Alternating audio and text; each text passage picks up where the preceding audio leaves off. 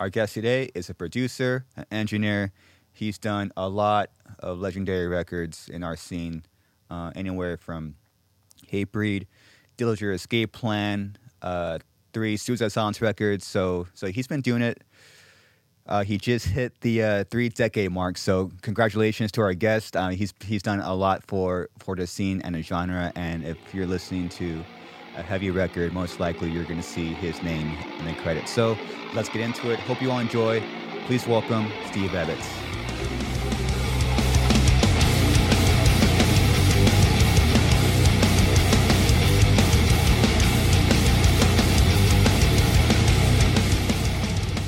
Well, Steve, we have some fresh pots. Fresh pots. Cheers. Cheers, man. Thank you for making that drive down here, man. Yeah. Well, the funny thing is, it's like muscle memory. Was it really? Oh God, I didn't have to, no direction. I mean, I shared it with you because I wanted you to see where I was at for traffic wise, but I don't need the maps to get here. I can just. Yeah, you drove here. I made a lot of drives out here. You were just showing me videos that you took in this room 10 years ago. Very room, more than 10 years and a few months ago. Wow. That was January of 2011, the Black Crown. Wow. Yeah, because the Black Crown's going to hit 10 years pretty soon. But we were hanging out. I mean, the Black Crown's, it is 10 years now. Like, it's 10 years since we completed the record. True. Because we wave finished it. It was like the mixing was finished in May. So, yeah. Yeah. I remember we were getting mixes back. And why were we getting... This is why I'm a little bit confused. We were getting mixes, but we were still at the Omen room. Remember that? We were... I think, yeah, because we finished a couple, and Zeus was just kind of, he was staying ahead of us. Oh. That's what it was. Like, I could think he test mixed or whatever, and he got the first mix, and we were like, yeah, cool. And then he's like, well, he was ready to go, so we finished a few, and then sending him, and then we were just finishing up, like, the last little bits, mostly finishing up Mitch's vocals. That's what it was. Yeah, that's what it was. Didn't we leave the studio for a little bit to play some show? It was a dumb idea.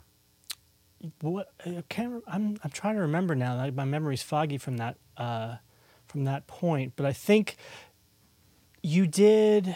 It was 10 years ago. It was no. Was it a cruise? Did you do a metal cruise or something? No, almost. No, almost. You were going to. Yeah. And then you didn't. But then I think you did like. Oh no! It was like I think it was South America or something. You did it was a foreign tour, but it was only like a 2-week quick little stint. It was something, yeah. And then came back to finish a couple of things. Yeah, we learned that never do that ever again. Never do it again. Everybody says that, but they always, no big deal. We got time. We don't have any time. We got to go on the road. Shit. Yeah. Okay. Now it's easier because like a lot of times like, I have a recording rig. Oh, just send me that guitar overdub and I'll reamp it or whatever. Not that I want to always do that, but it does make it easier. Even 10 years ago, it wasn't nearly as easy to do, and now it's a lot easier. I mean, I've had to do it so many times where it's like band doesn't finish or whatever. Or, but you know what? We have another idea. Well, you're on the road. Well, we've got a rig on the bus. We can just send you a guitar file or whatever. Really? Yeah, it happens a lot. Wow. Is this recent?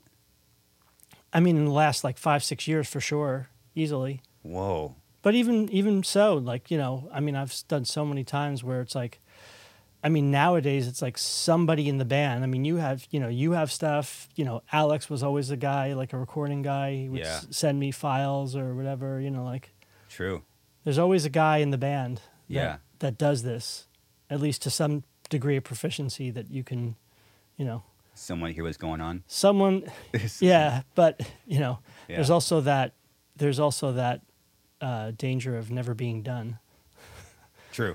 Hey, one more thing. I have an idea. Let's add this other thing. Yeah. Okay. So. Yeah. Yeah. How do you feel about that? Like the way, like things can still be getting done, like as opposed to like a few years, people can still singing tracks, and it's kind of like the wave of like the future. How do you feel about that? I mean, there's a definite plus side to it for economy of time, like something like that. Like, oh, we're not finished, and like, oh, there's like a quick couple little guitar overdubs that we wanted to add, or even I would say, like after the fact, like I'm mixing and I'm like, you know what, I hear this thing, like like over the phone, like meow, meow, meow, like actually hum a melody, like, hey, can you give me a guitar that goes really, yeah, like or whatever, cool. and like they go, cool. oh yeah, I can send you something like that, and then they send it to me and I can layer it into the mix.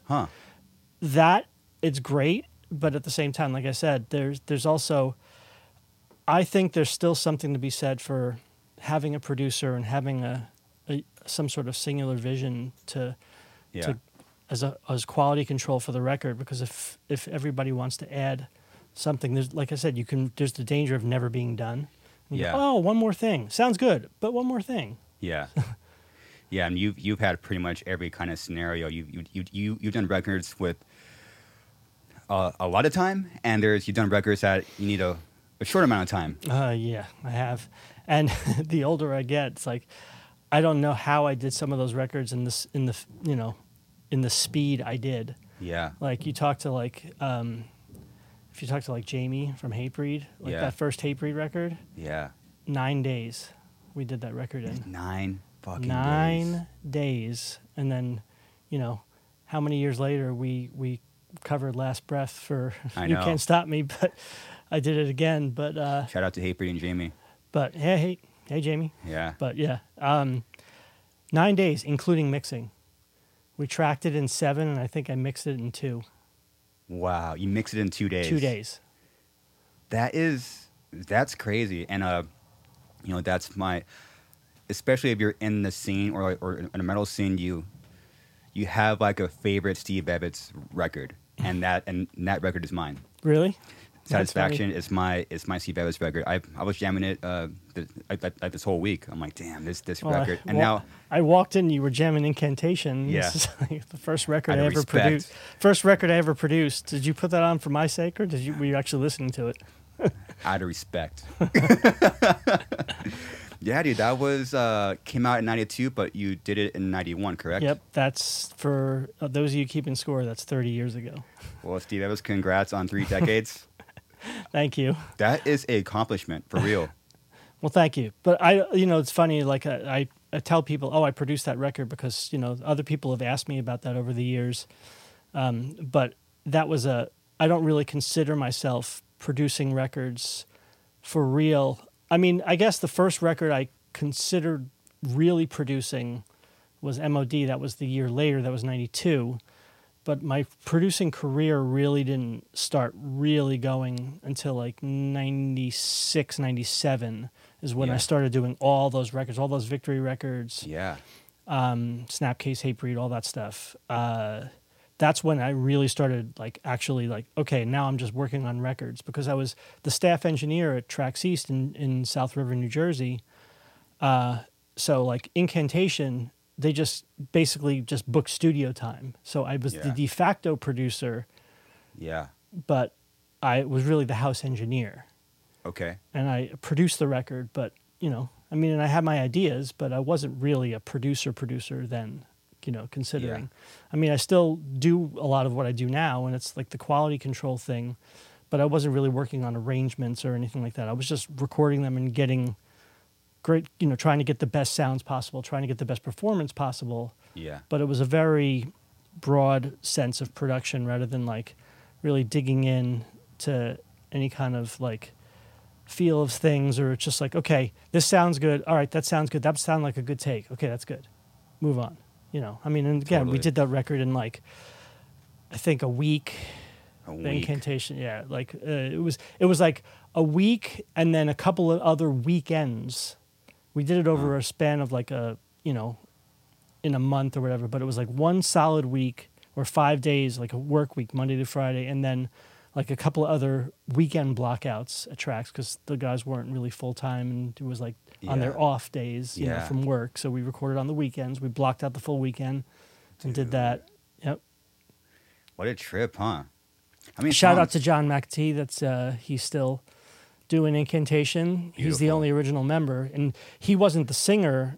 Now he is, but he took over vocals on the later records. But this guy Craig, the other guitar player, was the singer. Yeah. On that record.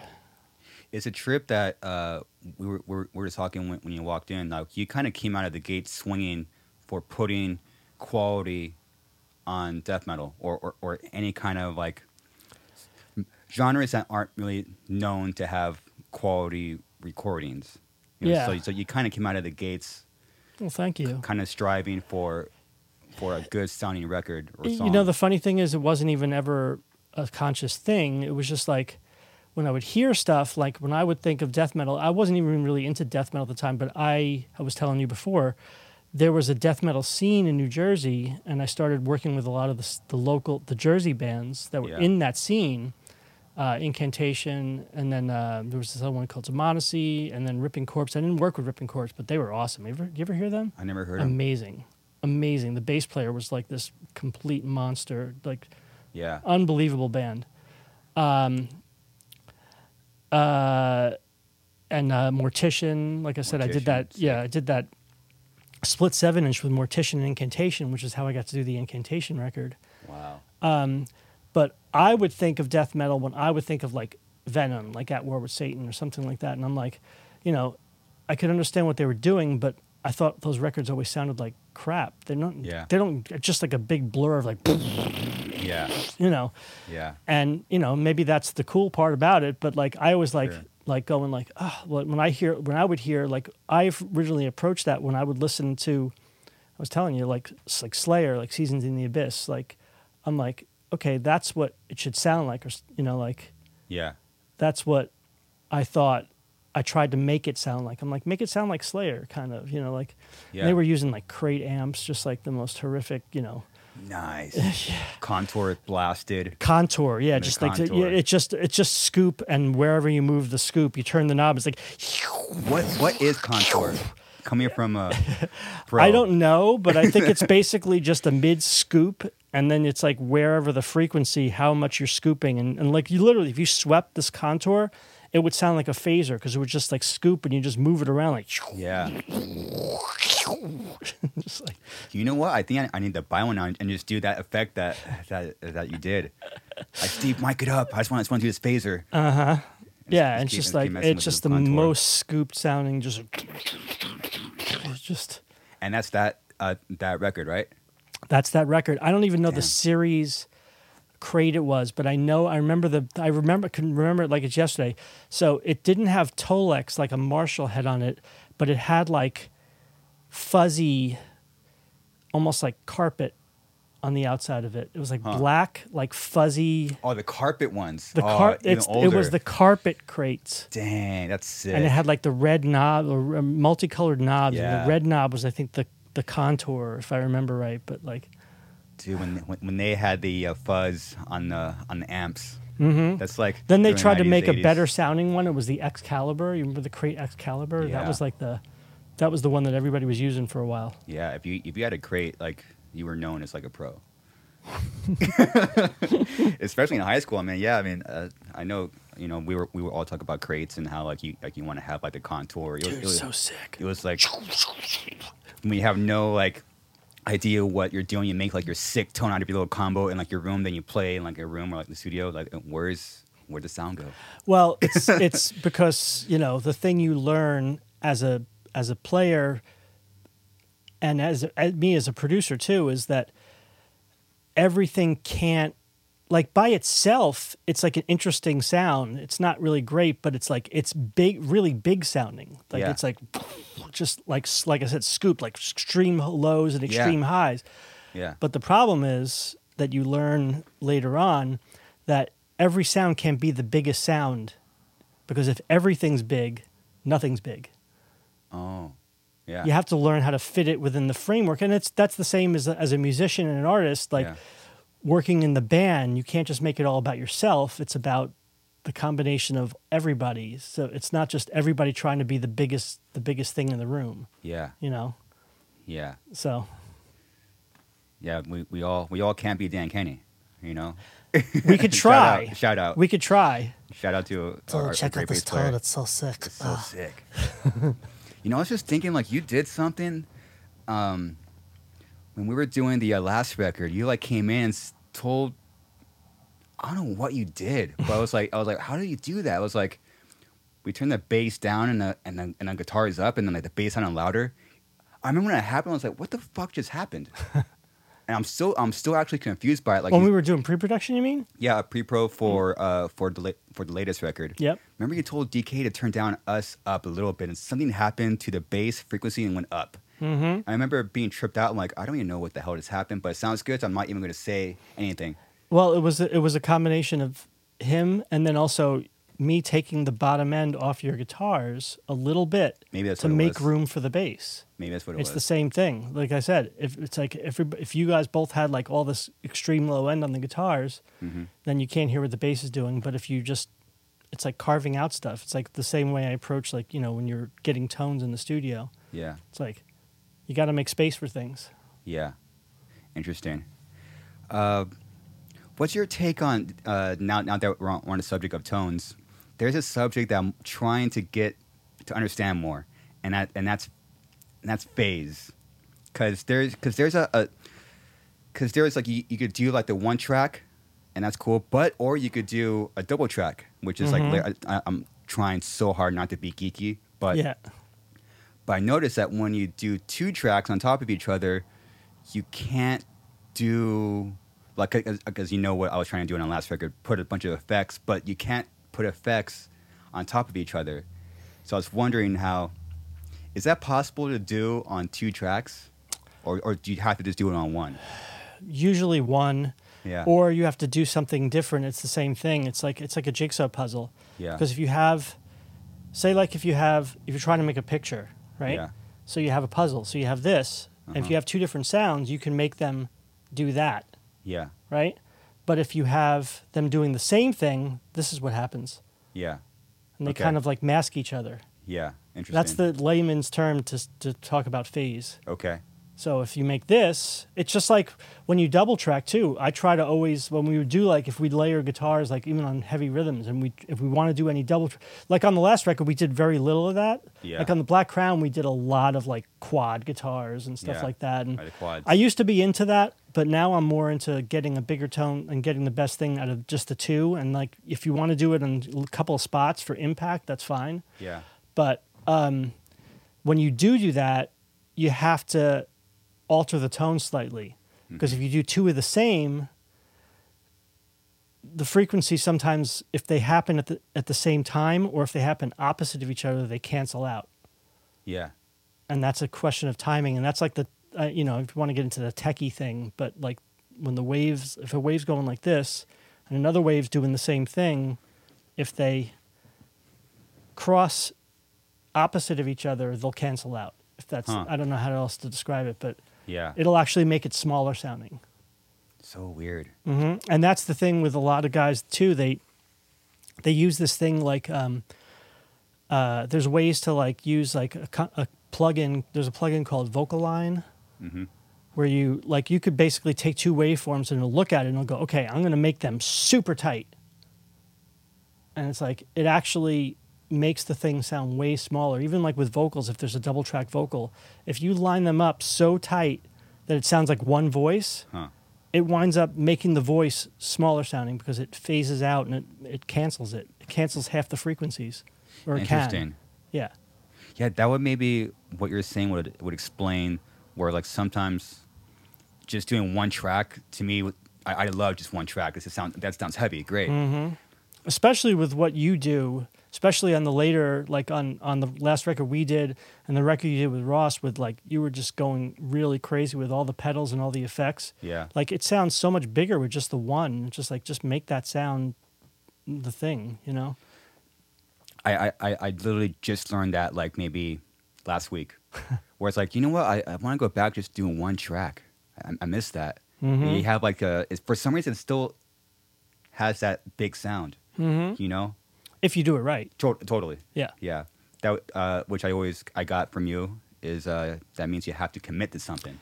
Yeah, that's everything. I've always, like 98% of the time, there's a couple of things that I've done where, okay, let's take a DI and let's do something later. But Yeah. because it's the same thing, just because I'm quote unquote old school, and I grew up making records on tape, and you had to commit to everything and not take a DI and like do it later. Yeah. Like, that's in all the classic records were always made in that fashion. Like, commit to the stuff. Don't, the delay, like even delays on the solos and stuff like that. Let's print it. Let's put it, get a tone and let's go. Listen to it in the track and, tweak it while you're listening to the music, which is what you're supposed to be doing, not listening to it on an island. Like, only here's the sound. Okay, it's like, great, we get the tone originally, but then every time we'd always, okay, hang on, play along real quick, and I'm going to tweak a little more. Yeah. Because how it fits in the puzzle, again, like I talked about, it's like that. It's like how it fits in the track when the stuff surrounding it, is the most important thing, because you're building this mosaic, this wonderful, like heavy or whatever mosaic. Yeah. That, it has to, that's how it has to be. Yeah. Because otherwise, nothing is in an island. Obviously, I would love to always record everything together live if I could, but, that doesn't always work that way. Yeah. But it's all about the whole being greater than the sum of the parts. Mm-hmm. Totally. Well, since you just brought it up, actually, what does it take to actually accomplish that, to actually record a song or record live? How is that accomplished? Well, one, pre-production and having everybody having their parts rehearsed is huge, obviously. Yeah. That's everything. As long as everybody's a competent musician, there's some degree of experimentation, and that's great. And there's some magic that happens too, and sometimes the mistakes are what makes it even better, you know. But it's just being prepared. That's the huge thing. And obviously in the studio, you have to have enough microphones and, channels on the console or preamp, or if you're not using a console, have enough preamps, enough to get all the right tones and the keeper tones. Yeah. Okay. And then do it, Huh. Now I know. It's weird, when you get older, like, you just know how to ask questions better, It's like, I know what I want, but I don't know even how to ask. I don't know. Like, literally, just, like, things I'm asking now, I've always wanted to, like, just bring up. But I never knew how to, like, how do you put that into, like, a question, Well, I've given other interviews before, like, and it's interesting to know that I never think about my process ever. Yeah. But I've had to over the past, few years, and I did this course on Creative Live, and I'm supposed to be doing this Nail the Mix things soon too, and like to how to break down my process about stuff, because I'm just like, I don't know, I just turn knobs till it sounds good. I move the mic till it sounds good. It's just like, yeah. But you realize that they're actually, if you really break it down into like micro, there is a process, there is a thought process that goes behind some of it, but it's really just experience. Yeah, there's a lot of it. Just like you said, you get older, you know how to ask questions. It's like, I get older, I know how to answer them. Yeah. Because I don't. I it's true. I never give too much thought. I'm like, I don't know, I'm just some dude. I just come here and throw some mics up and, you know, turn knobs and make it sound good. Wow.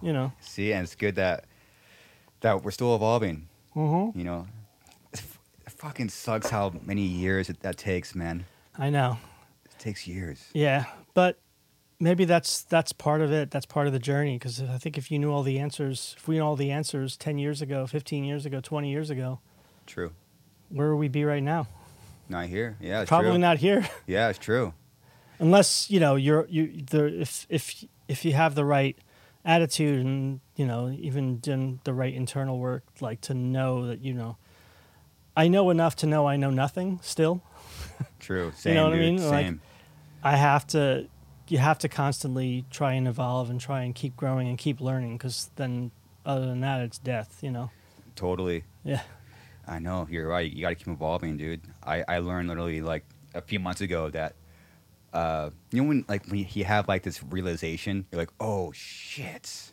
I realized a few months ago I have like a massive ego, and it hit me like a fucking lightning bolt. You're like, it's you. It's not the other person that you thought. It's you, and like just sat But there. is it confidence? Is it being stoked on what you're doing? Is it an ego, or is it like, or is that, are you perceiving that as ego?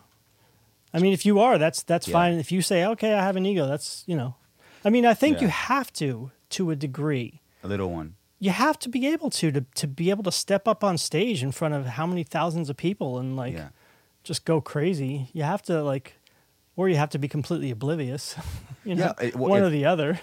Yeah, it's there has to be something. There has to be I don't know if it's ego, but maybe it is. But if you want to call it that, like I said, but there has to be some sort of like internal something to let you be able to be free enough on stage to be able to freely express yourself, or even to write a song, or to be in the studio and just like there has to be something there. I think if you have all that crushing self-doubt, you're never gonna get out of the bedroom. True. I think maybe ego gets a bad rap, and I think like ego to where you think that you. I think ego to the point of, like I said, of like thinking like everything, then that's a bad thing. Yeah. But other than that, I think like I said, I think it's most of the great artists have some sort of ego, if you want for the lack of a better term. Yeah. Yeah. Do you think it's hard to separate? Well, you actually just said it. To separate what's ego and then what is confidence. Yeah, it's tough, right? It is tough because honestly, me coming from my personal life, Steve Evetts, the producer, is different than Steve in my home life. It's like a different thing. Huh. It's hard. It's actually harder for me to have self-confidence outside of, because maybe it's because of the familiarity or whatever, but like I'm not as decisive in my personal life as I am in the studio. And like I get in Steve work mode. Yeah. And I'm like, this is what we should do. I know this is what I feel like we should do. I feel like I have a clear path and a clear direction. But then when it comes to like personal decisions, sometimes I'm like, I don't know. I'm like indecisive. So that's so weird, huh? Because Steve Evetts in the studio, that's you though. That's right. I know. It's you. But, I know. But how come that doesn't transfer over to your it's so weird, huh? I still haven't figured it out. 30 years later, I haven't figured it out. Dude, it's weird. Yeah. Like,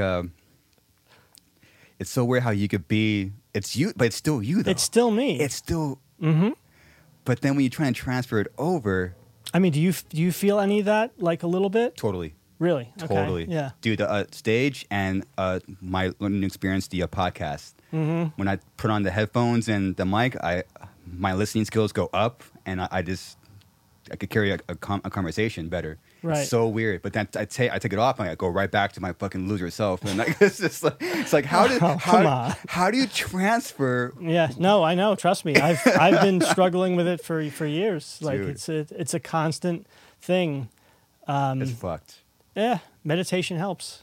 Dude, huge. Oh, I mean, I'm only like I'm honestly only a baby to it. My wife she's full on into it. It's like she meditates every day. That's religiously.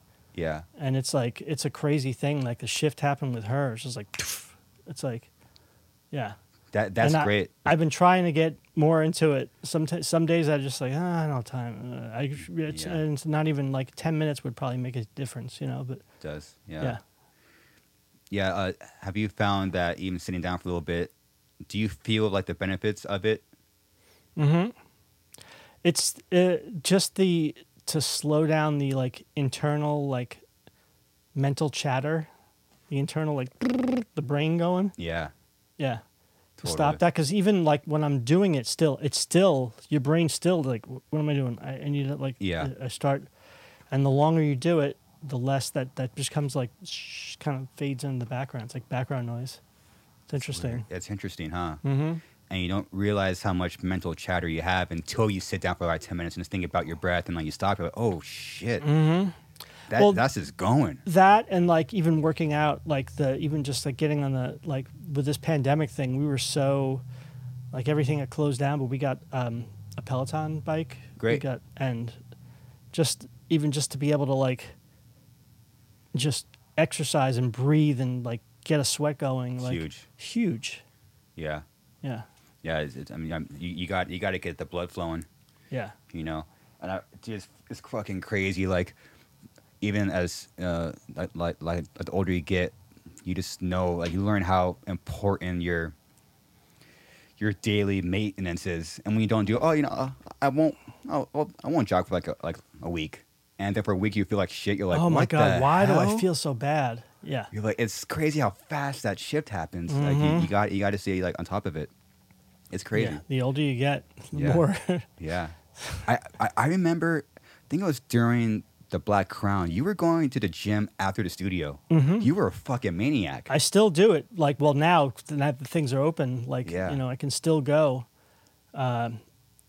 There's a Planet Fitness that opened up right on the corner, like right by the studio. Oh, great! So it's new, right?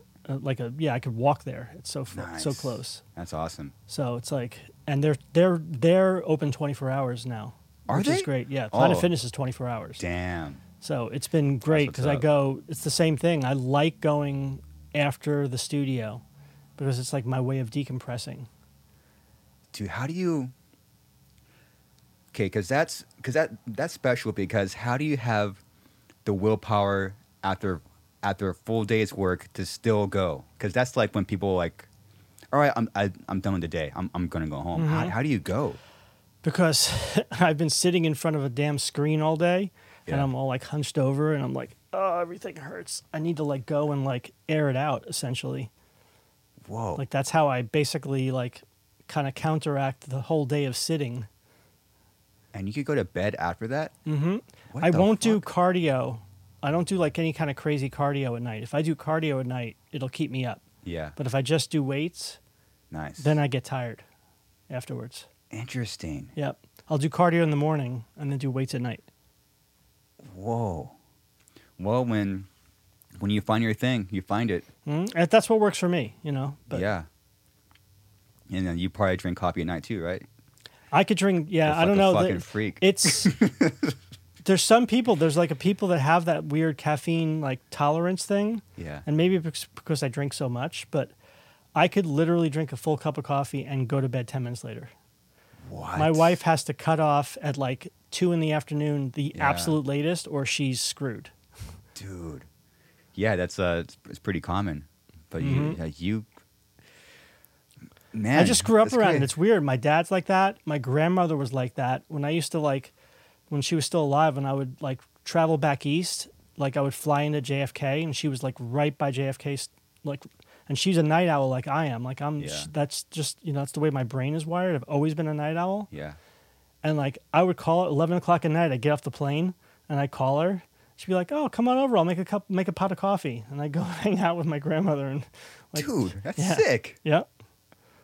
Wow. So you and the fresh pot go far back. Go man. way back. Dang. Mm-hmm. And she was making that old school percolator. That's that good coffee. What's that? Like it's like the big. It's like looks like a giant metal teapot, and you plug it in, and the coffee. Oh. It percolates. It like there's no like real filter, but it's like a fixed metal filter, and essentially because it keeps like bubbling up and brewing over it, so it's double brewing, triple brewing the coffee because it's constantly pushing the coffee through the What? grinds. Oh yeah, I never heard of this. Oh yeah, you still get one online. You can get them to like $20. Dude, I never heard of that. Wow. That's like that's the real East Coast shit. Like That how do you make a real cup of coffee? that's the Evetts special Mm-hmm. right there. That's what I grew up on. That's why when I can drink drip coffee, it's like, what is this stuff? It's like it's weak. Yeah. So, Although this is quite a good cup of coffee. I appreciate that. This was brewed just for you. This is freshly. I was grinding. I grinded it. I timed it. I put the water through a filter. I heat it up at the perfect I'm gonna get really geeky. 196. Oh, did you do a pour over? No, French press. French press. Nice. Measured out the. It's very good. The coffee grounds with It's everything. very, very good. Is there any more? I think so. Yeah. No, I think it's it actually. Sorry. Ah, that's all good. I should have known better. I filled the fucking French press. It was like full of coffee, and then I pressed it, and then it fucking exploded in the kitchen. Oh shit! And I was like trying to like clean it up because I knew you were really close by. I'm like, oh fuck, I made a mess. But yeah, everything is. There's nothing like a good brewed black cup of coffee. Nothing like it. There's nothing like it, dude. I love making people coffee, especially people that haven't had a good cup of black coffee. I'm like, oh wait, you never had like a freshly brewed. Well, yeah, because everybody's so used to Keurigs now, and dude, it's just totally, it's garbage. It's garbage, dude. Yeah. And or at the gas station. Oh, yeah. Or it's like the coffee with the orange handle that's been sitting there since like 7 o'clock in the morning. Yeah. Oof. In the styrofoam cup with like powdered creamer. Yeah. The worst. Dude, man, when you have a freshly brewed cup, it's fucking God, life changing. I mean, I get it. Like if you put sugar in coffee, I get it. To me, it's like a drug. I've had it literally a couple times. I can count on one hand how many times I had sugar in my coffee because it's so good that I stay away from it. I'm like, oh, I just want to down this. Do you remember when you guys were all about the bulletproof when we were doing You Can't Stop Me? We were just like the butter in the coffee, the full on. The full on, dude. Kerrygold, grass-fed butter, either coconut oil or MCT. MCT. Man, your brain's on fire, dude. I just listened to I actually just listened to Dave Asprey on an audiobook, the Game Changers book. Oh yeah? Yeah, the guy who the Bulletproof founder. Yeah. Dave, Dave, great guy. Interesting, very interesting. He has a new book. I think it's called Game Changers. It's like I don't think it's that new, but I've heard of that one. It's great. It's great. Wow. Yeah. Because I remember when you first wrote a book, it was called like the Bulletproof Diet. Right. But, so the Game Changer, I never even heard of that one. Mm-hmm. Yeah, I just finished it. It's fantastic. Really? Yeah. There's a lot of just lots of things, little like biohack, mental hacking stuff, and like, yeah, he's all about it. Yeah, he's really into like the mental biohacking. The first time I heard biohacking was from Mark. I was like, what the fuck are you talking about? Mm-hmm. Then we dove into the Dave Asprey scene. It's crazy. I saw this 6 months ago. They have bulletproof stuff in Walmart now. I know. I was Isn't like, that crazy? Whoa, that is crazy. Yeah, he turned that into like some crazy brand. But, dude, full on branded.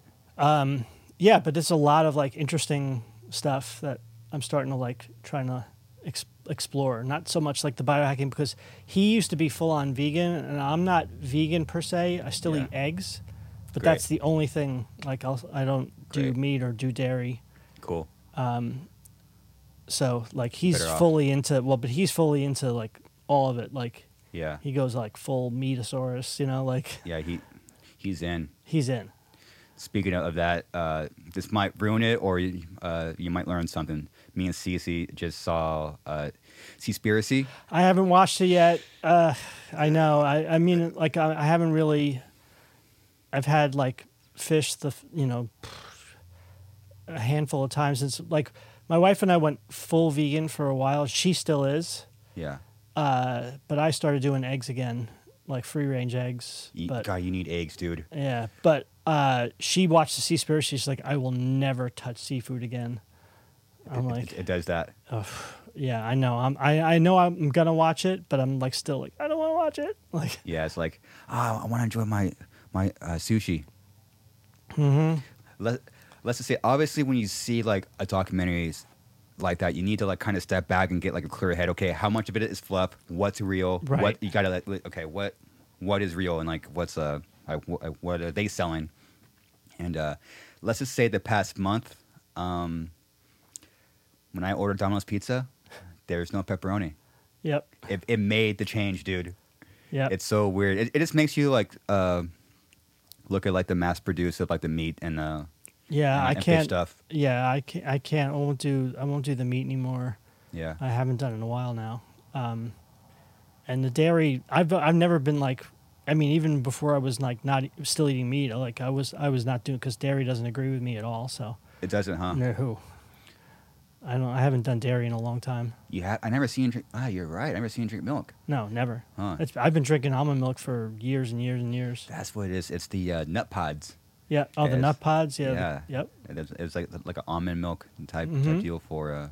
The creamer for the coffee. Yeah, Yeah. it's sick. It tastes so good, man. It's good. Yeah. Almonds are great for you. Yeah. Yeah. And I've been doing the oat milk now. Like that's the big thing. Yeah. Yeah. How's that? It's great.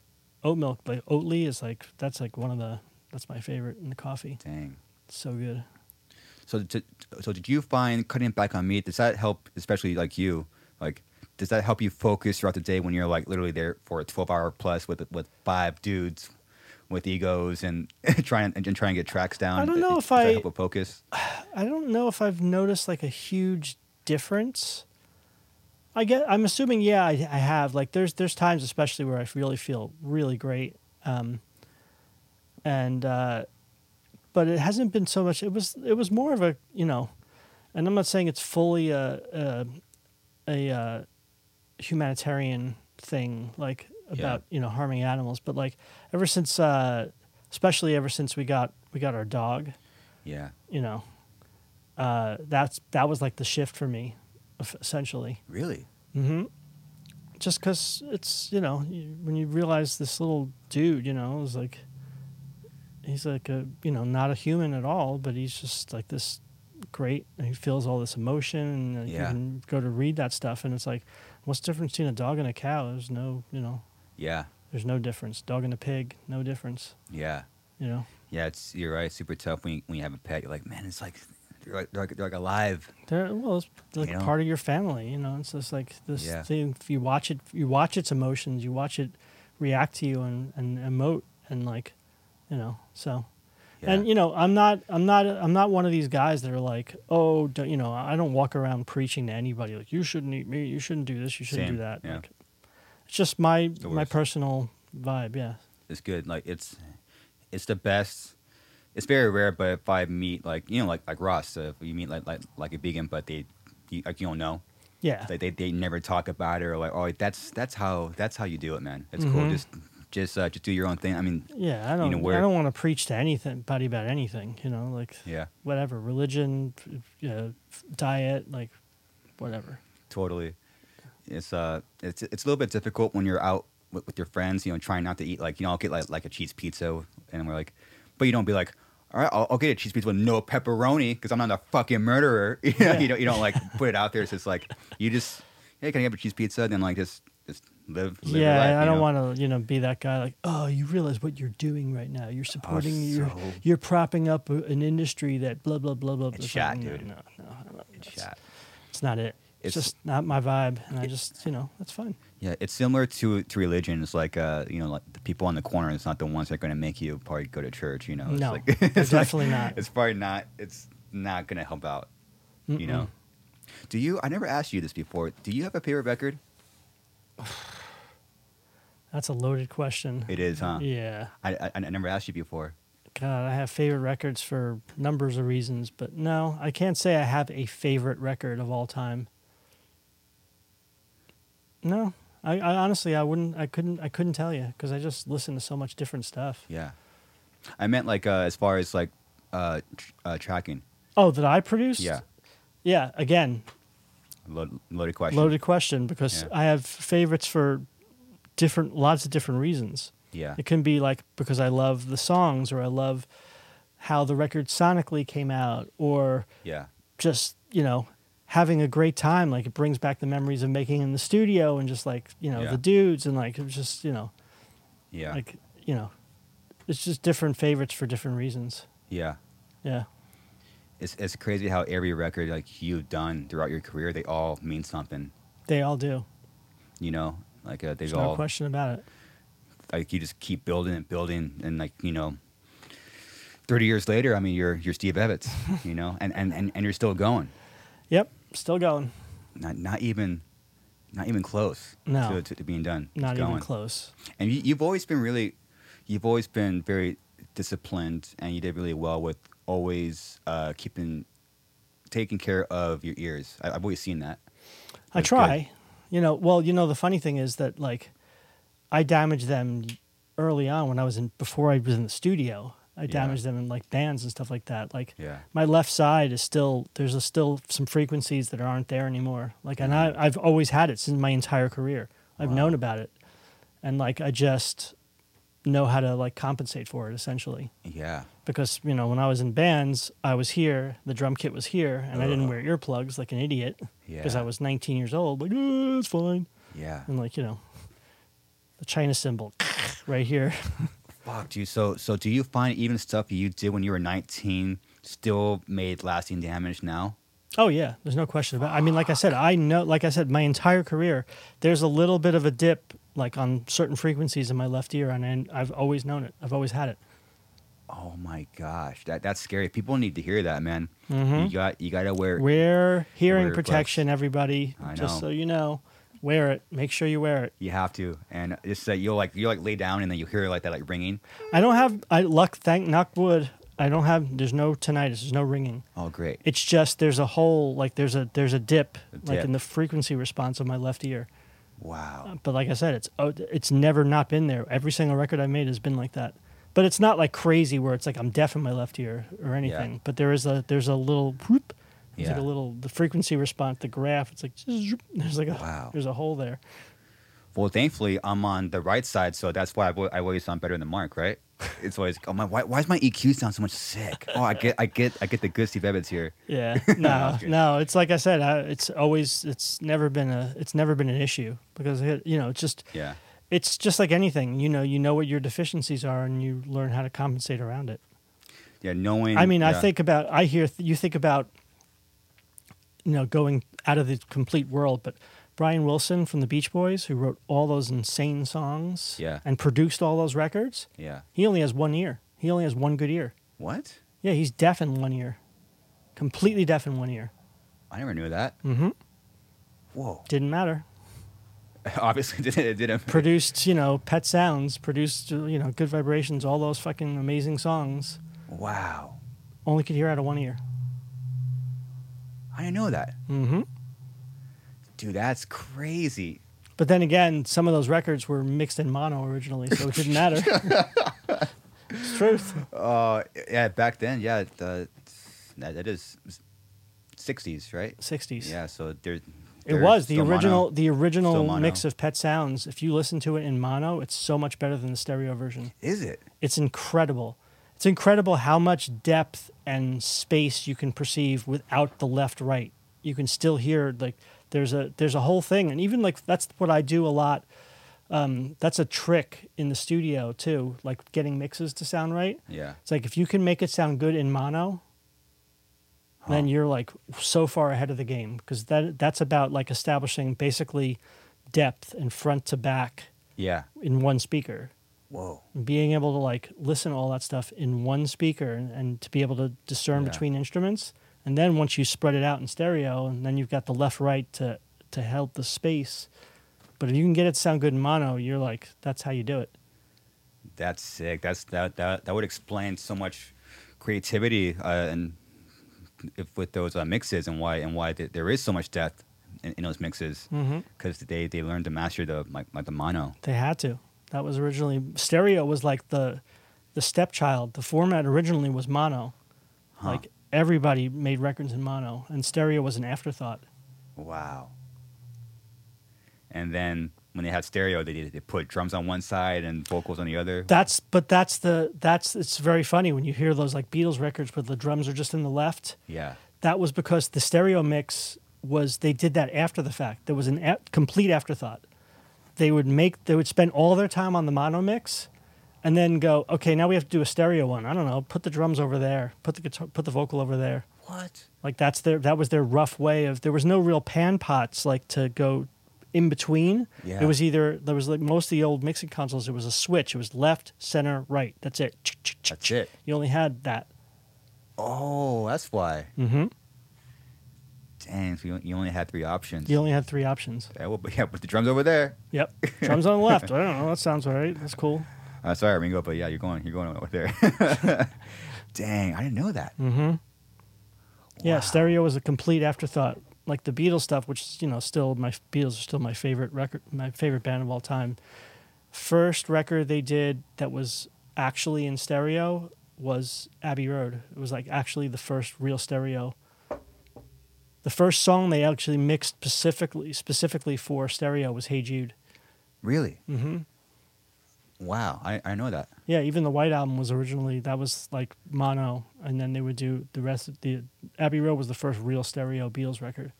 That would explain it. I don't know why when I listen to Beatles, I always go to Abbey Road. There's like this, they were on some different shit then. I'm like what? Why does it sound like it's massive?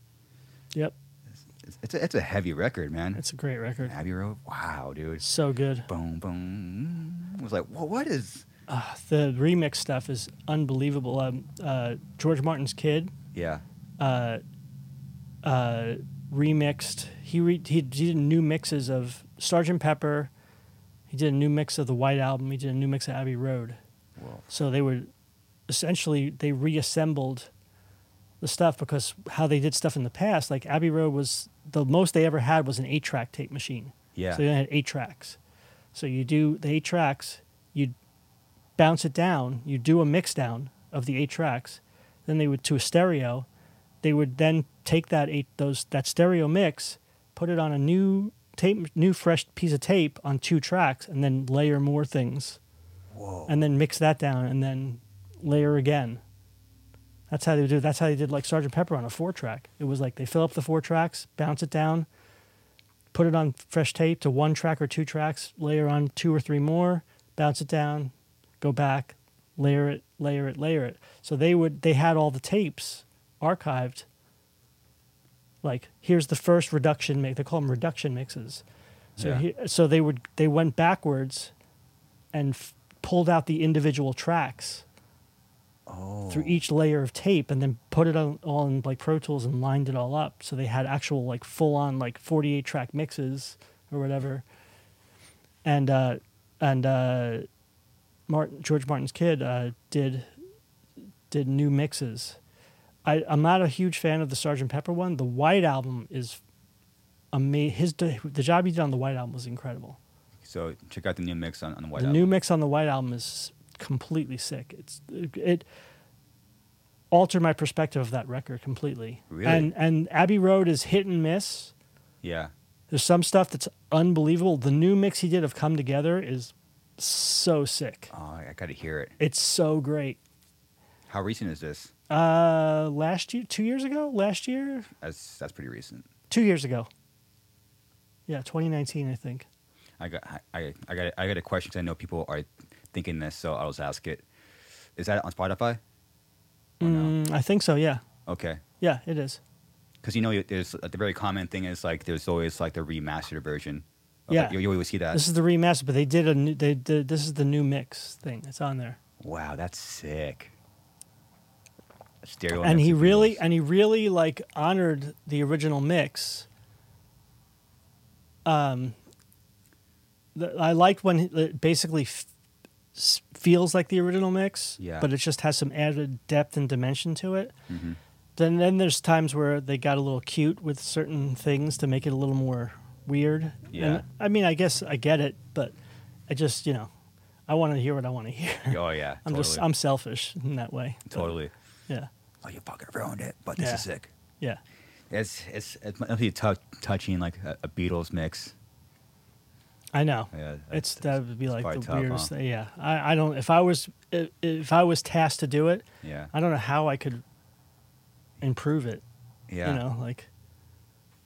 There's a lot of things now getting remixes and stuff like that, like old classic records. There's a lot of people that are doing stuff, Yeah. and I'm like, man, I just don't know how I would, like, if somebody offered me, like, whatever, an Iron Maiden record, and it's like, remix this. Yeah. And it's like, I love this record's perfect. Why am I going to remix it? Yeah. You like get it and then you send it back. I'm done. I'm done. That's it. Here's the mix. Yeah. Fucking pay me. Yeah. I mixed it. I remixed it, dude. I gave it a listen and figured out that it's done. I don't know if I would, I couldn't make it modern and give it a, it would be just weird.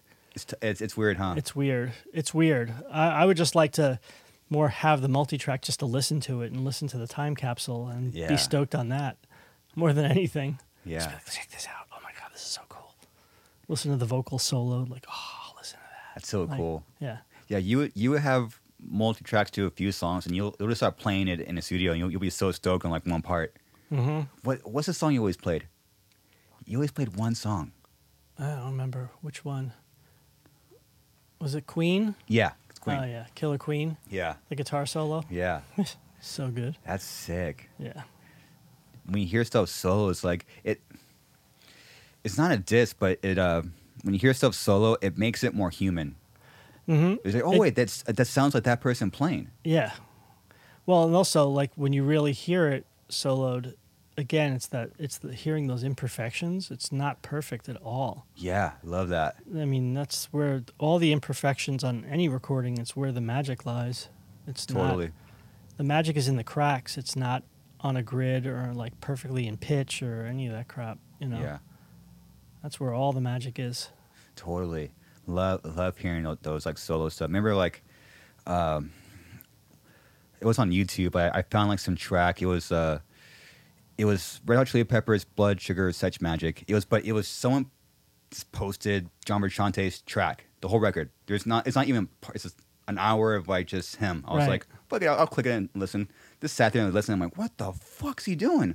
Oh yeah. It was like, again, it was like sloppy, but I heard shit I didn't hear before. It was so sick. I'm like, dude, that sounds like someone playing guitar, and it changed my whole perspective on that band. Dude, you It was ever insane. listen to Christian James Hand? No, He's on what is it, KLOS? He does wherever Heidi and Frank, the talk show guys in the morning, yeah, they do. He does this segment, and he does this stuff on Instagram, the Session IG Live thing. okay, He always breaks down, like he'll get multi-tracks. He's got access to like gazillion multi-tracks of like nice, classic things. yeah, And dude, go check it out. It's amazing. He'll Wow. post, if you follow him on Instagram, he breaks down like multi-tracks, just be soloing things and just listening Love to that. it and like check it out. It's like, I love that. oh my God, it's just so great. He broke down the Black Crowes Remedy the other day. Nice. Oh my God, just the piano part, the keyboard part, and the guitar playing. Oh, it's just so fucking good. Yeah, So inspired and just so like, ugh. And it was all cut live too, which is like, do you know, live. yeah. Got to do live record again. Mm-hmm. Let's go, man. Let's I'm do it. ready. Let's do it. Let's do it, man. It's all being in the same room and just fucking look at each other. Oh, that would be just the best. I would love to do that. Yeah, how is that possible? What do you mean, as far as like? Yeah, you got to get everyone in a room to start tracking. Mm-hmm. Because We also, could do it. also like I want other bands to hear like to hear this too. Like, you know, it's possible. Maybe, you know, fucking try it out. You know, Mhm. either track live or something. You know, try different shit. Well, that's the thing. Like, it's so crazy to me because, like, obviously, there's a lot of stuff we do in the studio, and does a lot of overdubs or whatever. Yeah. But even when we would track the basics, we always track basics with a live band, Yeah. with everybody playing, even if there were scratches, because Yeah. there's a vibe that happens. There's a thing that happens between everybody playing together. Yeah. That just like, I don't understand producers who like record drums last. Like, people do that. Well, It's the craziest thing to me. Like, Huh. they'll use programmed drums and then they'll track all the guitars to the programmed drums, so everything's like super like stiff and like like super like gridded and like whatever, and then like track the drums at the end. hmm And like, I guess it works for some people. It doesn't work for me. I just don't. It doesn't. It's like literally, you build a house and then you put the basement in last. It's like, what the hell is going on there? Like, you Yeah. pour the foundation last. Totally. Like, how do you do that? Like, it doesn't make any sense. The drummer sets the tone and the vocal sets the tone, but it's just like, Totally. it's a huge thing. Remember, someone was editing our drums and they're putting everything into a grid. Oh my! I was God. like, "What the fuck you doing, man? This is take all the love and passion out." Oh, dude, we had to recut all those. Like, I got back the first one. I'm like, dude, what'd you do? Remember, it was just, so we're trying to play it. We're like, what is this? I was like, okay. I guess that's why we took extra time finishing the record, because I had to re-edit all the drums. Crazy. It's it's good that you have that experience because you know both sides. You know the old school way, you know the modern way, you know the in between way, and you probably have a respect for the whole scope of things, right? Mm-hmm. But a lot of people, and they started in this new thing, and that's the first thing they fucking learn. Okay, you put the drums in the grid, and then this is what you do. That's like, to someone, that's the first thing they learned. I know, and It's tough. like, it's weird because I find myself like this, like, act like the cranky old guy, like, in my day, this is how we used to do it, and this is how real records are made. And it's like, oh, my hip. yeah, oh my. Yeah. I'm gonna go to a Denny's now and complain about the menu. Yeah. You know, like, Yeah. like, but seriously, like, I get it, and like, you know, more power to people that can make a record that way and make it still sound like fresh and exciting. But to me, it doesn't sound fresh and exciting. It just sounds really stiff and stale. Yeah. I can't do it. You know, like, there's something inside me that just, like, maybe to my detriment, but like, I can't make a record like an assembly line. Yeah. You know, I'm not a full Luddite where it's like everything can't be like, you know, that loose or whatever, but like, because I just internally, it's the way I want to hear certain things. But Yeah. there has to be. It's never about making it like, I like punching in, doing things till it sounds tight to me, but it has to feel tight, not sound tight necessarily. It's more about the feel. It's just internally what I'm feeling. It's what I'm craving. It's just like, excuse me. I just want it just to feel a certain way. Totally. And it's the same thing of like, when every once in a while, I still get to make a record on tape. Nice. And it's like, when I do that, it's the greatest thing ever, because it's like, I did a record for this Brazilian rock band called Ego Kill Talent. It just came out, actually. But we did the record like 2 years ago. But, obviously because of the pandemic, it just came out. About that record. Yeah, we did the record at 606 up at the the Foo Fighters place. Nice. And we did it primarily to tape. I dumped it onto Pro Tools afterwards, but like, it was like the greatest thing ever. Because for me, like, it was like a drowning person coming up for air finally. I was like, oh, thank God. Like, it was so good. Because, like, just playing tape and punching in on tape and, like, listening to the sound come out of the speakers, and if you're overdubbing guitar, like, reacting to it rather than, like, looking at a screen going, okay, here's where you come in. It's like, no, don't look at the fucking screen. Listen to the music coming out of the speakers and play along. It's, like, the best thing ever. Because, you listen back to it, and it whether on a subconscious level or not, like, looking at that screen, it's like, this isn't that tight. But is it?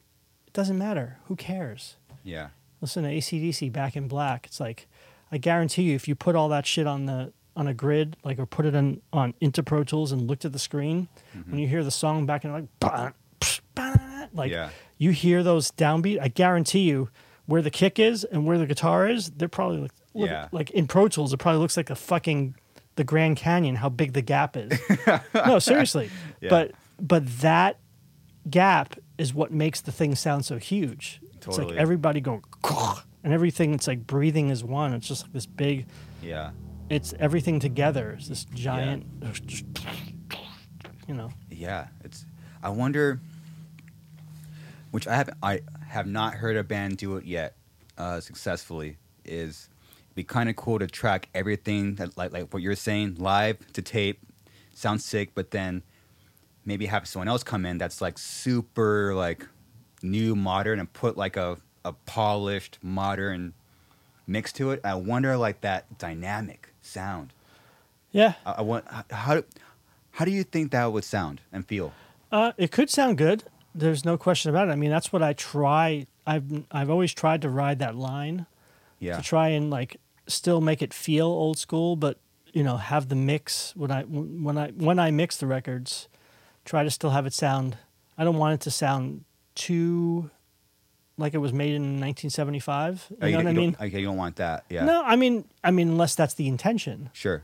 But I try to give it a modern twist, but not Totally. make it sound too robotic either. That's the problem. Is like a lot of that Yeah. stuff it just winds up sounding robotic, Yeah. and I never want that. I want it to feel like that Ego Kill Talent record I did. Like, you know, it has a modern polish to it, but Nice.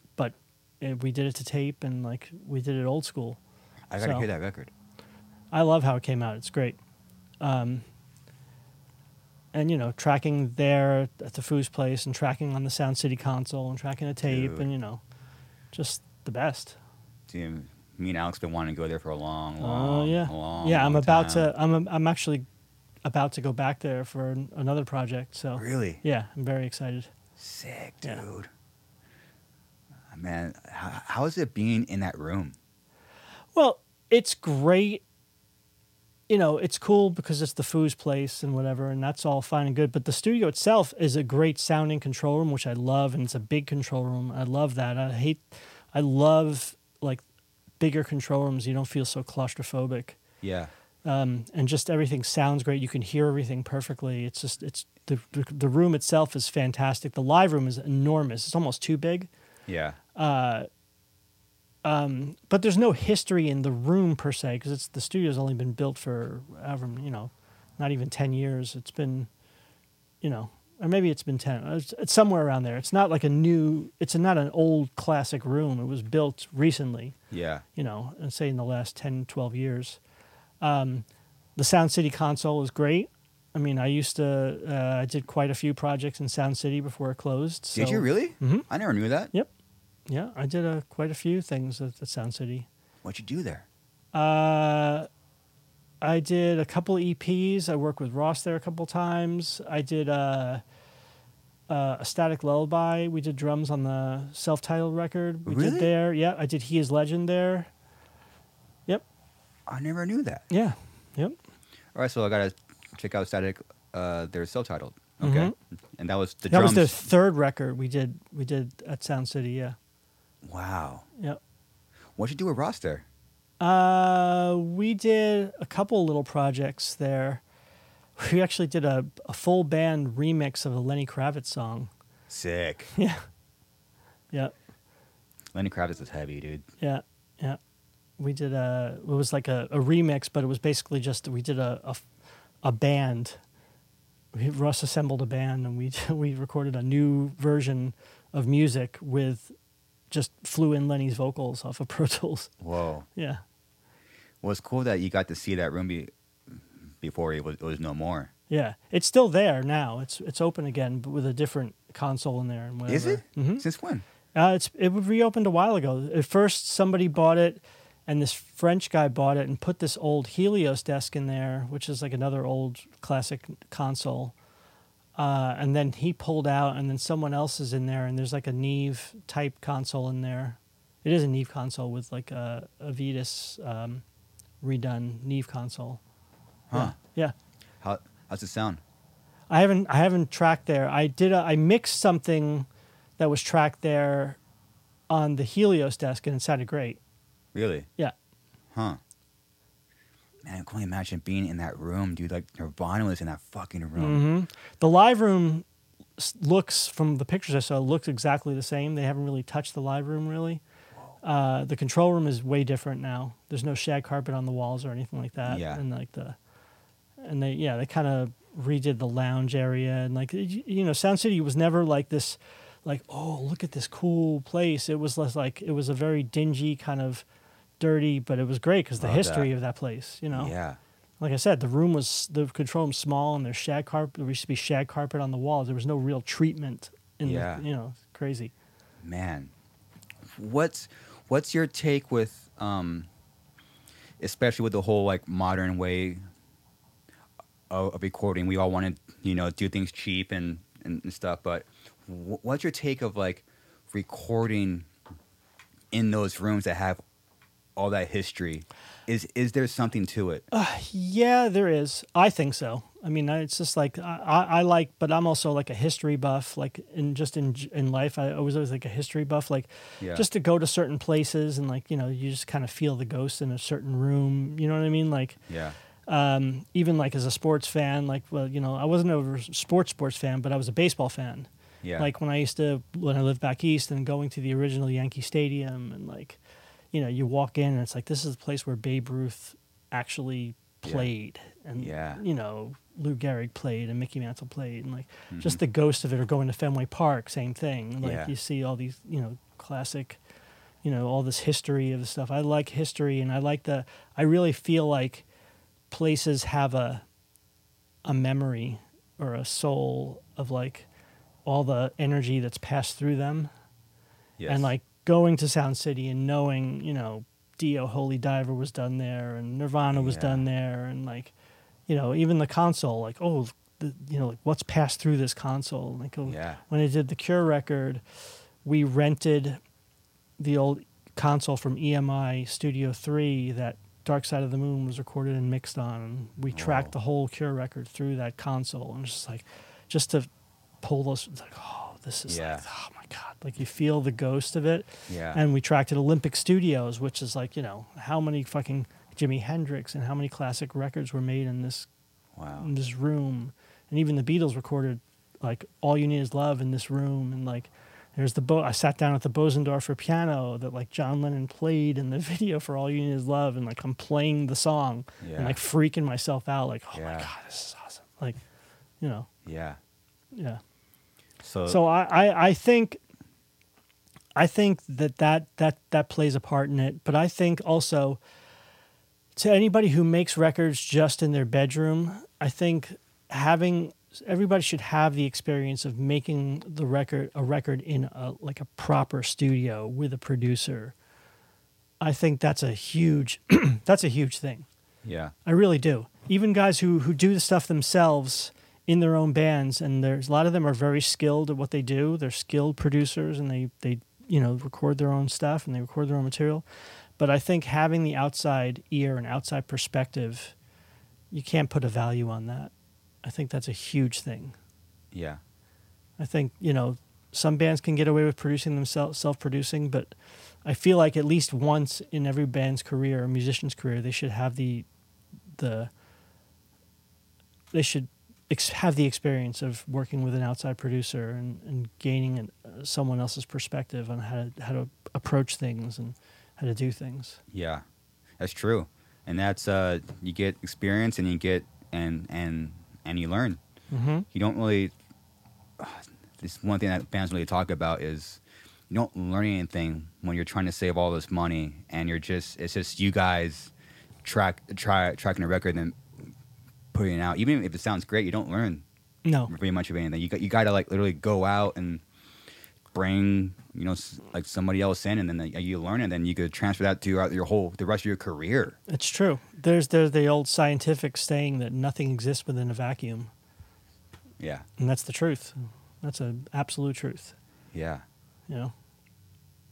Yeah, I definitely believe that. And, you know, as, you know, being on both sides, you know, you want to go to producer or you want to go to engineer, or now, you know, oh, we should do the records ourselves. We just save a bunch of money, and then, you know, fuck Steve Evetts, you know, let's just do it in here, save a bunch of money. But once you come back to reality, we're like, okay, there is like a middle ground, and there is something to be said when you bring in somebody else that has fresh eyes, a fresh soul, fresh ears. Yeah. And how many times, like, you know, even in pre-production, we were like, you know, because you run in a bubble. You're running in circles. You go, oh man, this is right. This is good. Well, we can't really figure out how to do this. Yeah. And all one person has to say is one thing. It could be literally the slightest little idea. Yeah. But what about that?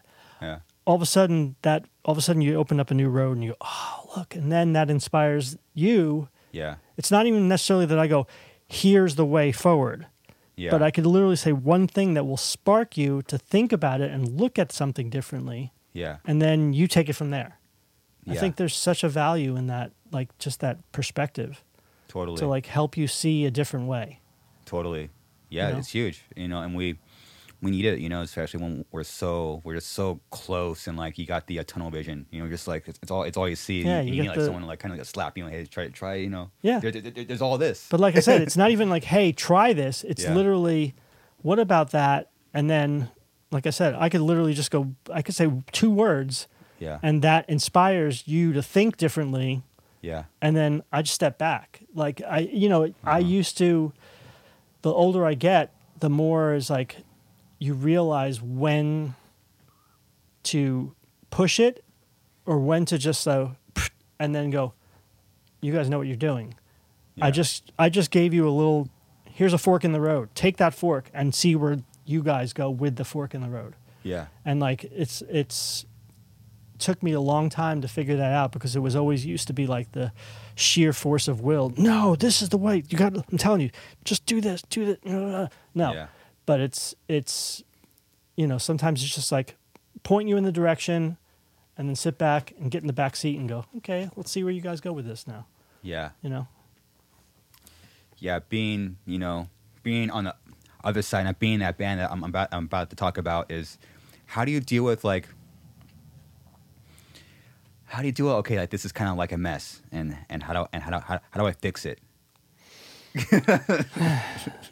Sometimes again, it's just more about, okay, is it a mess or is it just you just need to point them in a different direction. Okay. It's just as simple as that. Sometimes you have to be heavy-handed, and I've done that too, but it's never from a point of like I know better. It's just like, okay, well, let's see if my whole goal always has been to just like, all right, what are you guys doing? Let's make this the best it can be. Let's take you and maximize what you're doing. Yeah. And make it the best version of that. It's not necessarily to point to go, no, that's the wrong direction completely. It's like, okay, I see where you're going with this, but how do we make this the best version of going left? And not go, no, you need to go right. Yeah. It's probably tough, especially when you're dealing with, a bunch of egos. It's tough. Then there's that whole, it's like, so many people ask me, it's like, what do you, well, you produce records, so what does that mean? And it's like, oh boy, where do I start? Yeah. Like it's a lot of things, and to sometimes to get there, you have to dealing with the interpersonal dynamics of the band and knowing who's what and who you have to kind of soft pedal it a little bit and to get around that and like, But it's always just the end goal is the best thing, the best possible outcome, at least the best one you can hope for. Totally. Yeah. Yeah. Yeah. I mean, it's so much is so difficult to like kind of, and especially you have experience too with like working with the same band, but also multiple records and multiple, even throughout a decade, and pass on you've seen different versions of a band, and you kind of have you probably have to evolve with like the band. And well, okay, wait, actually this is different. Now we got to try this. Yeah. And yeah, it's definitely a different thing. I mean, even going from my experience with you guys, obviously, going from the first record with Mitch, and then starting pre-production on the next one, and then the unfortunate thing happened with Mitch, and then just stepping back and like letting you guys heal and do what you had to do. Yeah. But then when we dove into the You Can't Stop Me record, I feel like on now, how many years, 8 years post, almost, thinking like, no, we'll just kind of like do this and we'll make it like it was, but the same, but different, but Yeah. And then, I think that in retrospect, we probably would have done things a little differently on certain things. And other things I wouldn't change. Of course. But I feel like we really tried to like force it back into that box in a way. Totally. And then, you guys did the record with Ross, and, you went off and experimented and did what you felt like you needed to do there. Yeah. And then when it came time to do the new record, it came from such a pure place. It didn't come from a place of like we're trying to force anything. It just felt very natural again. Yeah. Like it did when we did the Black Crown. Yeah. Like it felt completely natural. It didn't feel like we were forcing anything. Yeah. yeah, like the Black Crown was kind of cool. I kind of realized like, I don't think Steve Evetts ever got like an optimal Suicide Sounds. There's always something going on. You got Black Crown, which is a great record, but you know we're all fucking drunk and still we're still you know a bunch of druggies. And then next one is with a new singer. Next one's a new singer. And the right. next one is without Alex. We Right. haven't really had like a fucking optimal. Well, hopefully we get to do that. There we go. And it's crazy how long it takes you, you know, to get like a straight head, you know, and get everyone and also everyone else on the same page with like a good thought process, a healthy thought process, and it takes a long for us, dude. I mean, well over 10 years of like just, you know, now we're finally maybe like we're all in a pretty good headspace and yeah. No, you know the funny thing is the Black Crown thing.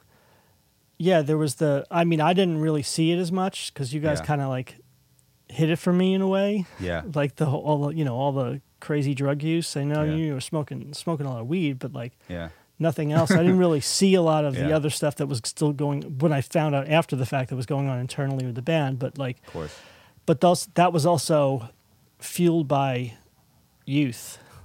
I mean, you still had a lot of that, like, you know, you against the world, like, fuck it attitude. And, like, there was a lot of just, like, youthful piss and vinegar that went into that record, for sure. True. Yeah. And, like, that overcame a lot of that thing. No, you know what right. I mean? You're right. But I feel like the fire we got on the last record was pretty damn awesome, despite the fact that, you know, Al wasn't there, but, you know, at least in spirit he was, you know. Yeah, he was. For sure. You know, he was. I just did a track with him last month. In Vegas. Yeah. Yeah, I saw Al like 2 weeks ago. Yeah. At Chris Hornbrook's birthday party. Yeah, I heard. Yeah. He was pumped. He's like, I hung out with Steve Evetts and Chris, and I saw Jeff and I saw Greg. I'm like, damn, it was fucking badass. Yeah, it was fun. He was fucking pumped. Yeah, so it was like what he left. What did he leave Tuesday? He just left. He just left Tuesday. So it was last week. I saw Chris. I saw Alex. And he brought the like, this is what I've been wanting to hear for a long time, man. That was the theme for the podcast. Is what you did? Yeah. Awesome. Went there. It's literally got tones same day, tracked. It's been done, and Alex fucking brought it, man. I'm fucking super proud of him. It's like the way you played him. Like, oh yeah. I haven't heard that in a long or seen it in a long time. It was really it's cool. It's again it goes back to what we were talking about when we first started chatting. It just sucks how long it takes you just to come back around, dude, and have that retrospect and that experience to learn. It just sucks. It has to be that way, man. Yeah, but you know, it's up. But it's also I look at it as like, just think of the gratitude you have just that you actually kept pushing to get there, and you actually got there, because so many other people would have just like said, "Fuck it," and just stopped. Yeah, given up. You know what I mean? Totally. Because it's hard. Like the internal thing is a very hard thing. It is to really get there and to recognize it. You know? It is a lot of man, so humbling when you have those realizations and then you realize like your weaknesses that are affecting you, other people, the band, the people that work with you, family. It's like how it just affects everything when you know, I'm guilty. I've been pointing a finger plenty of times. You know, what's up with Steve Evetts? What's up with Mark? What's up with Eddie? What's up with Dan Kenyon? What's up with Alex? I've always pointed the finger. Then once like you have these realizations, it's so humbling, dude. You're like, oh wait, this is me. This is me, man. This is my doing, my fault, and it's so. Yeah, it will bring you to your knees, man. It will, because you always go, what you're doing, you see how it's affecting me? It's like, you go, what about me? Me. It's like, no. It is me. It's my reaction to it. It's like, the me was actually, you're right. Yeah, you're right. It's me. Yeah. Dude, it's so fucked. It's so crazy. It's fucked, man. It's just like that little aha moment you have. It's like, oh, okay. Yeah. Dude, it's... you know, honestly, this there's been so much that's obviously been fucked. Like, we did this killer record, and 2 weeks later, the world shut down. You know, the record came out 2 weeks later, the world shut down. You haven't gotten to tour yet, which hopefully you are gonna soon, in a few months. Good. Yeah. But this lockdown has been such a blessing in a lot of ways, because it's made so many people realize so many things that they took for granted. Totally. You know, Totally. it's been just, luckily I've managed to keep working with mostly mixing, you know, through this whole thing. And I'm starting to like actually start recording again, which is great. Nice. But, you know, my wife and I are vaccinated. It's great. Like, we're actually go out and not worry about too much, you know, not like I'm licking doorknobs or anything like that, but, you know, but almost there. But just the fact, just when going to Chris Hornbrook's birthday party, like great. Hanging out with a group of people. Yeah. The first time I've done it in a year. It's crazy. Wow. Like, that many people like hanging out together, like just having a meal. It's crazy. That's crazy. It's a trip. And just being able to appreciate like what we still get to do for what I still get to do for a living. Like, it's like, wow, this is fucking crazy. It's awesome. Like, it's everything. Like, and I've grown to appreciate what I do even more, and I've never not appreciated it. But like, it's like when you get it taken away from you, it's like, oh God, it's unbelievable. But I got to spend way more time with my wife. I got married last year. Congratulations! Like, thank you. That's dope. You know, like, she's working from home still, and it's just like, I've never seen this much of her before. We've never get to see, you know, because I would, you know, the hours I work in the studio, it's like, we were like 2 shifts passing in the night. Like, I see her, you know, like, wake up in the morning, she goes to work, oh, bye, hon, give her a kiss, like, you know. And then, like, I'd see her, like, if we would have Jagger in the studio, like when we were making the record, she would come and pick him up, like, on the way home from work, and I'd see her for a second, give her a kiss, and she would take Jagger home at night, and, like, but, like, now it's like I see her every morning. I, you know, wake up, I kind of come in there and make her a cup of coffee or whatever, and I like get to actually talk to her, and it's been beautiful. It's been awesome.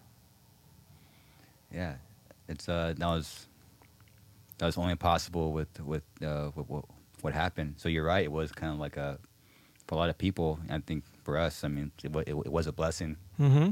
I mean, look at what you did. Now you're doing this. Like, you wouldn't have probably have done this if you were on the road for the past year, promoting Become the Hunter. No, finally I had time. Finally I had the spiritual, emotional capacity to take on something this serious. Was it that you thought of this? Were you thinking about it, or was it from the, like I said, because when I saw the set, I was like, this reminds me of like when your Q&A session after the live stream stuff. Yeah. Was that when you kind of thought about doing it, or was that like were you thinking about doing it before that? I've been thinking about doing a podcast for right when Eddie joined the band. Oh, no kidding. That many years. Wow. It's been a thought. I'm like, I almost had a podcast, but just didn't have the emotional capacity to do it. It was so like there's so much going on with the band and then myself. So finally, like, had like some realizations, and then had the time to do it. So fuck it. Awesome, man. Going in.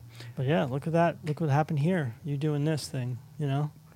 Thankfully, blessed. You know, I get to have these, you know, amazing conversations with you, like Ross, you know, and you know, I've known you for over 10 years. I know. And you know, this is like by far the best conversation we've ever had. And there's like these cool things that are happening that you know, I'm again, like this year has been definitely like a secret blessing. Mm-hmm. You know. I know. Well, Alex got married. Mark got married. Yeah, I went to both the weddings on an iPad. It was cool. So crazy. I didn't know Mark was what he was talking about. He's like, yeah, I'm getting married. So I knew he only had a very few select people. So I'm honored that I was a part of it. And it was a trip. I was in the living room where mom and dad were on an iPad. Watching Mark get married. It was like, it was very surreal. I'm like, this is happening right now. We're on an iPad. He's getting married, and like there's just no way. I'm like, shit, I don't have a speech prepared. Like, I don't know what to say. It was like, wow. And then like a fucking, 2 weeks later, Alex did the same thing. It was we all got married within like weeks of each other. Yeah, and then you and Jen got married shortly after. Mark was before us. We were August 14th when we got married. So I think Mark was like right after us or right before us, and then Maybe. Alex was like October or September. You might be right. How did you do it? Courthouse. Courthouse? Yeah, went to the county registrar in Downey. And that was it. That was it. There's no. We never were planning on having a big wedding. Yeah. We were gonna just go to the courthouse in Long Beach. Yeah. Like literally, we live across the street from the courthouse, the Long Beach courthouse. Yeah. And we were just planning on doing that and then flying back east and like having dinner with like Jen's mom and my dad and like my sister and Jen's sister and the end. Yeah. But we couldn't even do that because of the pandemic. We couldn't even fly back east. Totally. And we couldn't even have we were going to do it via Zoom, like invite people. That we were doing away with the Zoom thing. So literally we just went to we finally couldn't even get our marriage license. We were going to do it in May, but the office was closed, so we couldn't even get our marriage certificate. Oh. We applied for it, and then finally, like, beginning of August, they're like, you can come get your marriage certificate. And we like, we got it. We just went and got it. And then they're like, hey, do you want to, you want to do it next Friday? We looked at each other like, okay. Wow. That was it. We got married. Well, 9 years later, but another better late than blessing. never. Yeah. Dang, you're better late than never. Yeah. I mean, after 9 years, you have a pretty solid. Yeah, I think we were pretty much determined that we were going to be together. Speaking of you being indecisive outside the studio. Yeah, there you go. There you go, Steve. Exactly. See? That's cool. Like producer Steve probably would have been married 8 years before that. Yeah. This is what I'm doing. And here we are still trying to figure out how to transfer us to the outside world. Uh-huh. It's weird. It's always trying to figure it out. It's still. fucking weird. So you're making me feel more comfortable. I'm like, all right, this is like all right, I'm doing all right. Thing. I'm doing okay. This is a normal thing. People outside the element, you feel like, oh wait, what am I doing? Yeah. How do I be me? Yep. It's so weird. Ross too. Ross got married, this year too. Oh yeah. Yep. What the fuck? Yep. I never thought that guy was gonna get married ever. Yeah. Proud of him, man. I'm proud of Ross. I am too. So fucking cool. I just spoke to him last night. Yeah. Yeah.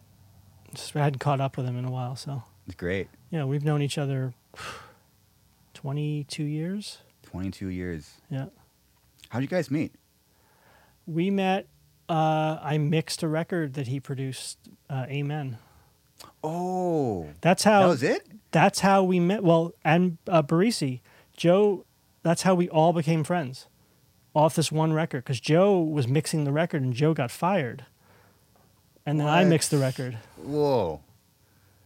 And then, Damn. Joe and I became friends because of that. And Ross and I became friends like pretty much instantly when I was mixing that record in New York. Yeah, Ross loves you, man. Yeah, same. Yeah, you guys have a very cool friendship. Yep. 22 years, huh? 22 years. Isn't that crazy? That's crazy, huh? Yeah. I need to jam that record. Amen. Yep. That's a very rare Ross record that I never jammed. Mm-hmm. And that was like the old days. That was like done at Indigo Ranch. Yeah, I need to fucking jam that shit. I was just thinking, thank you for introducing me to Ross. It was during the Black Crown at 7-Eleven. Me and Mark, Kenny were buying beer. I drove you up. I sent you up to his because we borrowed something from him. We borrowed an amp or something from him, right? Wasn't that what it was? Remember, we met him at 7-Eleven first. Yeah. Oh, that's right. Remember that? It was like... Oh, no. He was right by the studio. He was at the 7-Eleven by my studio. It was so random. Yep. We were just buying beer. The day was over. Like you and we happened to both go to 7-Eleven and we're buying beer and like you're like, do you know Ross? I was like, That's right. This is not fucking happening at midnight at 7-Eleven in fucking Garden Grove. I forgot about that. That's so funny. That's right. I introduced you to Ross then. Yeah. I know. And then you did a fucking double whammy. Is like you were being really fucking cool. Like you were sending me and I think it was Alex to drop off that mic. That's what it was. It was the mic. Yep. Because you knew what a big fan I was, and you're like, and you were pushing me to do it. I'm like, I don't want to go. I don't want to go. I'm nervous. Yeah. But so like, just go. Thank you, man. Yeah. Thank you. You're welcome. It was so cool. Yeah. It's so funny how like you meet someone that you look up to, and you're so weird when it happens, but then when you're done, you're like, oh, so fucking cool. Uh-huh. You're like, oh my god, if I made an ass for myself, whatever. Yeah, I completely forgot about the 7-Eleven thing. That's so funny, man. So random how you can meet one of your heroes in a 7-Eleven. It happened. We're just buying beer. Buying beer. We probably shouldn't have been. Buying beer going back to your Motel 6. Yeah. The Motel 6 there. We got fucking banned from. Fuck. Well, because you had the extra. You had too many people in the room? Is that what it was? Yeah, DK and Mark had the bed, so I brought my fucking spare. And obviously, something happened where we didn't. There's a miscommunication, and then we showed up one day and our shit was outside. They just threw it out. They were just looking for reasons, dude. It was fucked. So funny, man. But nothing that a fresh pot can't fix. Nothing. You know, she showed up the next day and you made a fresh pot and it's all good to go. It's all good. It's fucking sick. Well, Steve, I don't want to take too much of your time, man. Dude, it's a pleasure, man. Thank you for having me. It was a pleasure, man. Thank you for making the drive. You came from Long Beach, right? Mm-hmm. Nice. Well, I came from the studio. Okay. Actually. Oh, I nice. came from Garden Grove, yeah. And you got to go back, huh? I'm going to go back because I'm working on a mix right now for an Australian band. Nice. So I'm trying to I've been working a little later because the schedule is, they're 17 hours ahead. So it's like dealing with mix changes. It's like I'm awake, they're asleep. They're awake, I'm asleep. It's it's fucked. It takes a little longer. Yeah.